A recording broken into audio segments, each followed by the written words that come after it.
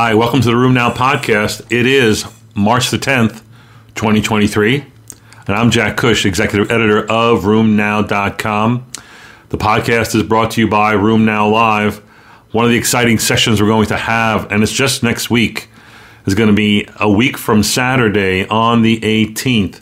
We got a great session, 2-hour session on vasculitis.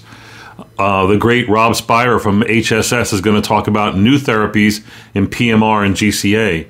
Anisha Dua from Northwestern is going to talk about how to assess GCA and PMR patients. And then batting cleanup, Carol Langford from the Cleveland Clinic is going to talk about new therapies for GPA. We're going to end it with a half hour of Q&A with you, the audience. Hope to see you there. This week on the podcast, I got a lot on vasculitis. I'm going to touch on scleroderma, on myositis, on cancer and psoriatic arthritis. I'm even going to wrap up with some information about, does therapy that we give for psoriasis prevent psoriatic arthritis? What? Let's start. I saw this at the beginning of the week, put it up there because I don't know if it's true or not. A research survey by the Massachusetts Medical Society of 600 doctors said that about half of these docs in the Northeast have cut back their patient clinic time, and that 1 in 4 of them, nearly 25%, plan to leave medicine in the next 2 years. Over half of them admitted to being burnt out, and that was even more common in women than in men. This doesn't speak well to the future of medicine, does it not? But then again, I wonder, when I've done these studies, these surveys, and you ask docs about, do they intend to retire? Everyone's kind of on the verge of being fed up. But do they really retire? I think that I'd worry about this kind of data, but I don't know that it's going to be true. So what do you think? Let's get into some of the vasculitis. They got 5 different reports on vasculitis here, maybe 4. First, a cohort study of 78 patients with GCA, giant cell arteritis, looked at imaging and how many of them had evidence of aortitis. So actually the number was 82 patients with GCA. And they were selected for having aortitis. 78% of those with GCA and aortitis were detected by both CT angiograms and FDG PET scans. Turns out that if you were CT angio positive, you had a high risk of relapse of your GCA. If you were CTA negative, you had a much lower risk. It was like 70% versus 29%. But then again, if you got GCA and aortitis, are you not going to have more severe disease? Do you not expect a rocky road up ahead? It's kind of common sense. But then again, it does speak to the value of both PET and CTA here. And again, in their multivariate analyses, while PET was and CTA were both good, and having both was better than having one, turns out that CTA was more predictive of developing future relapse than was PET. Something to consider if you're doing this kind of testing in patients with GCA. There's a proof of concept study that I found interesting. It's rituximab in polymyalgia rheumatica. Why would you do that? Well, some patients are difficult to treat. This is called the Bridge-PMR study. And in this study, 47 patients with, difficult to treat PMR received 1 dose of IV rituximab, 1,000 milligrams, and they followed them for a year. Basically, if you looked at these patients, and there was no control here, half the patients who did receive the rituximab were in glucocorticoid-free remission at 1 year. Wait, there was a placebo control here. So, and being glucocorticoid free with placebo was only 21%.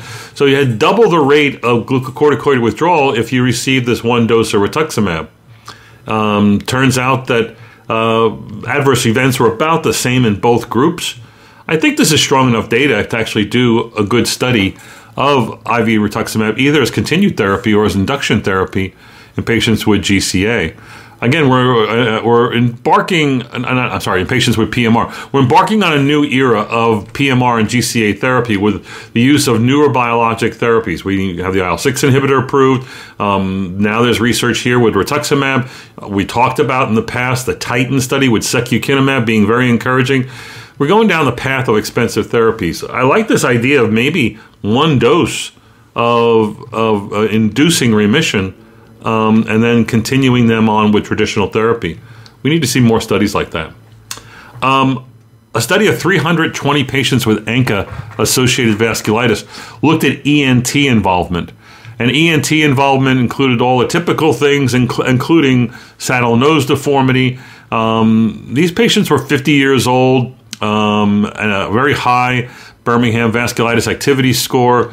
It turns out that even though these patients were on immunosuppressives and had received either Cytoxan or Rituxan, that relapse rates were high. And it didn't matter whether you received Cytoxan or Rituxan. So the point being that if you have ANCA-associated vasculitis and you have ENT involvement, the ENT involvement is a common feature that can persist despite getting aggressive biologic or immunosuppressive therapy. And it may require in itself aggressive co-management with the ENT, maybe chronic therapy with sulfamethoxazole and trimethoprim. That's usually what I do in patients who've had problematic ENT. They're on a chronic dose of Bactrim, if you will, much like you would do with PJP. Speaking of PJP, a study of nearly 200 patients in the RAVE trial. In the RAVE trial, they treated them either with rituximab or Cytoxan, I think in the first go-around, 6 months, followed by chronic maintenance therapy with azathioprine. In this study, they looked at the infection rates, and it turns out most of the serious infections, 82% of them, were actually seen in the first 6 months of disease, with 2/3 of those being pulmonary infections. And of course, that's the kind that kill here. Turns out that the patients who had these serious infections were more likely to have lower numbers of CD19 positive B cells at baseline. And if they had received trimethoprim sulfamethoxazole prophylaxis for pneumocystis jirovecii, they actually had even lower SIE rates as well. So who gets PJP prophylaxis in my hands? Yeah, patients like this with GPA who are going to go either on rituximab or Cytoxan. Both are high-risk therapies for chronic infection and PJP. So those really need prophylaxis. Patients are going to be on uber high doses of steroids, and patients who are profoundly immunosuppressed would round out my list. Interesting review published by Janet Pope and colleagues looked at sort of the current state of therapy in systemic sclerosis, especially patients with early diffuse systemic sclerosis, where she said, and they in their review said, mycophenolate is probably the go-to drug of choice, more so than Cytoxan. And then with problematic cases, people are looking at rituximab or tocilizumab. If you have scleroderma-associated ILD, same thing, mycophenolate wins over Cytoxan. And then only in problematic cases and when you're really struggling, do you consider the newer therapy, nintedanib or pirfenidone, which is not FDA approved for use in systemic sclerosis-associated ILD. Patients with Raynaud's and digital ulcers, calcium channel blockers are the mainstay of therapy with supplementation by phosphodiesterase 5 inhibitors, things like Viagra and longer forms, iloprost and bosentan in some. What's the role of autologous stem cell transplantation? Maybe there's a role in rapidly progressive diffuse cutaneous systemic sclerosis, but again, it's hard to know. Another study that was out there recently was a meta-analysis of at least 3 clinical trials along with 19 observational studies, and they showed that hematopoietic stem cell transplantation, HSCT, was very effective at improving both skin scores, modified Rodnan skin scores, skin thickness, and also lung function, at least stabilizing lung function. While the patients receiving stem cell transplants had more deaths than did the comparator groups who received IV Cytoxan, the patients who received stem cell transplantation had significantly higher 2-year survival rates. I think that's the way to go. You know, what are you doing with systemic sclerosis these days? I mean, it is the hardest diagnosis that we have to take care of. I think every newly diagnosed patient with at least the diffuse cutaneous disease needs to be in a protocol, needs to be in some kind of research. I don't like these options as laid out by Dr. Pope and her colleagues. They are okay, but really we still are looking for the holy grail in therapy here. And there have been a number of encouraging therapies, including rituximab and including JAK inhibitors, mainly tofacitinib-based trials, that are good, but we need better, longer trials. And I think patients with this kind of diagnosis should be entered into clinical trials, no matter where they are. So let's move on. Beta-2 microglobulin, do you measure that in your lupus patients? I don't. Well, in this particular study of 100 patients with SLE, very strong correlations between beta-2 microglobulin and other measures of lupus activity, including 24-hour protein levels, creatinine levels, disease activity, and damage score, all highly significantly correlated with beta-2 microglobulin P less than 0.001. Negatively correlated with GFR complement levels, and basically, if you had abnormalities of beta-2 microglobulin, you were at much higher risk of developing lupus nephritis. Beta-2 microglobulin has been used as a measure of kidney disease, of myeloma and lymphoma and a few other cancers and a few other renal disorders and amyloidosis. It has not routinely been applied to lupus. And last week we talked about, or in weeks past, we talked about newer biomarkers being developed in lupus, urinary biomarkers, which are going to be much better than what we're currently doing, which is urinalysis, looking for proteinuria, hematuria, and complement levels, which turned out to be not as good as we think that they are. A study of the prevalence of psoriatic arthritis in Sweden, they come up with the best data there. Basically, it's 0.34% of the population. It was lower in males and higher with higher levels of education. It was lower in males and those who had higher levels of education, meaning high education, lower risk, low education, higher risk. We've seen that in many disorders. The sad news is of the 0.34, maybe about 2/3 of them have seen some rheumatologic care. Maybe that's good news, I guess. And it is Sweden. I think they're better at doing that. But sadly so, these psoriatic arthritis patients, only 32% of them are taking biologics and or targeted synthetic therapies, and 41% are on conventional DMARDs. So some of this means that we need to be more aggressive in therapy. Some of this maybe means that we need to find these patients earlier and get them into rheumatologists sooner. I think that's something we'd all like to see. Another study from Sweden, the ARTIS registry, looked at cancer in patients with RA or PSA. Their overall registry includes about 15,000 patients who were starting a JAK inhibitor or a TNF inhibitor with the diagnosis of RA or PSA. Turns out that with a median follow-up of 2 years, cancer rates were basically the same between those receiving first-time JAK inhibitor, first-time TNF inhibitor. And this was looking at all cancers, excluding the skin cancers, non-melanoma skin cancer. However, if you looked at incident non-melanoma skin cancer, the rates of skin cancer were higher, significantly higher, and twofold higher, with a hazard ratio of 2.12 for the JAK inhibitor compared to the TNF inhibitor.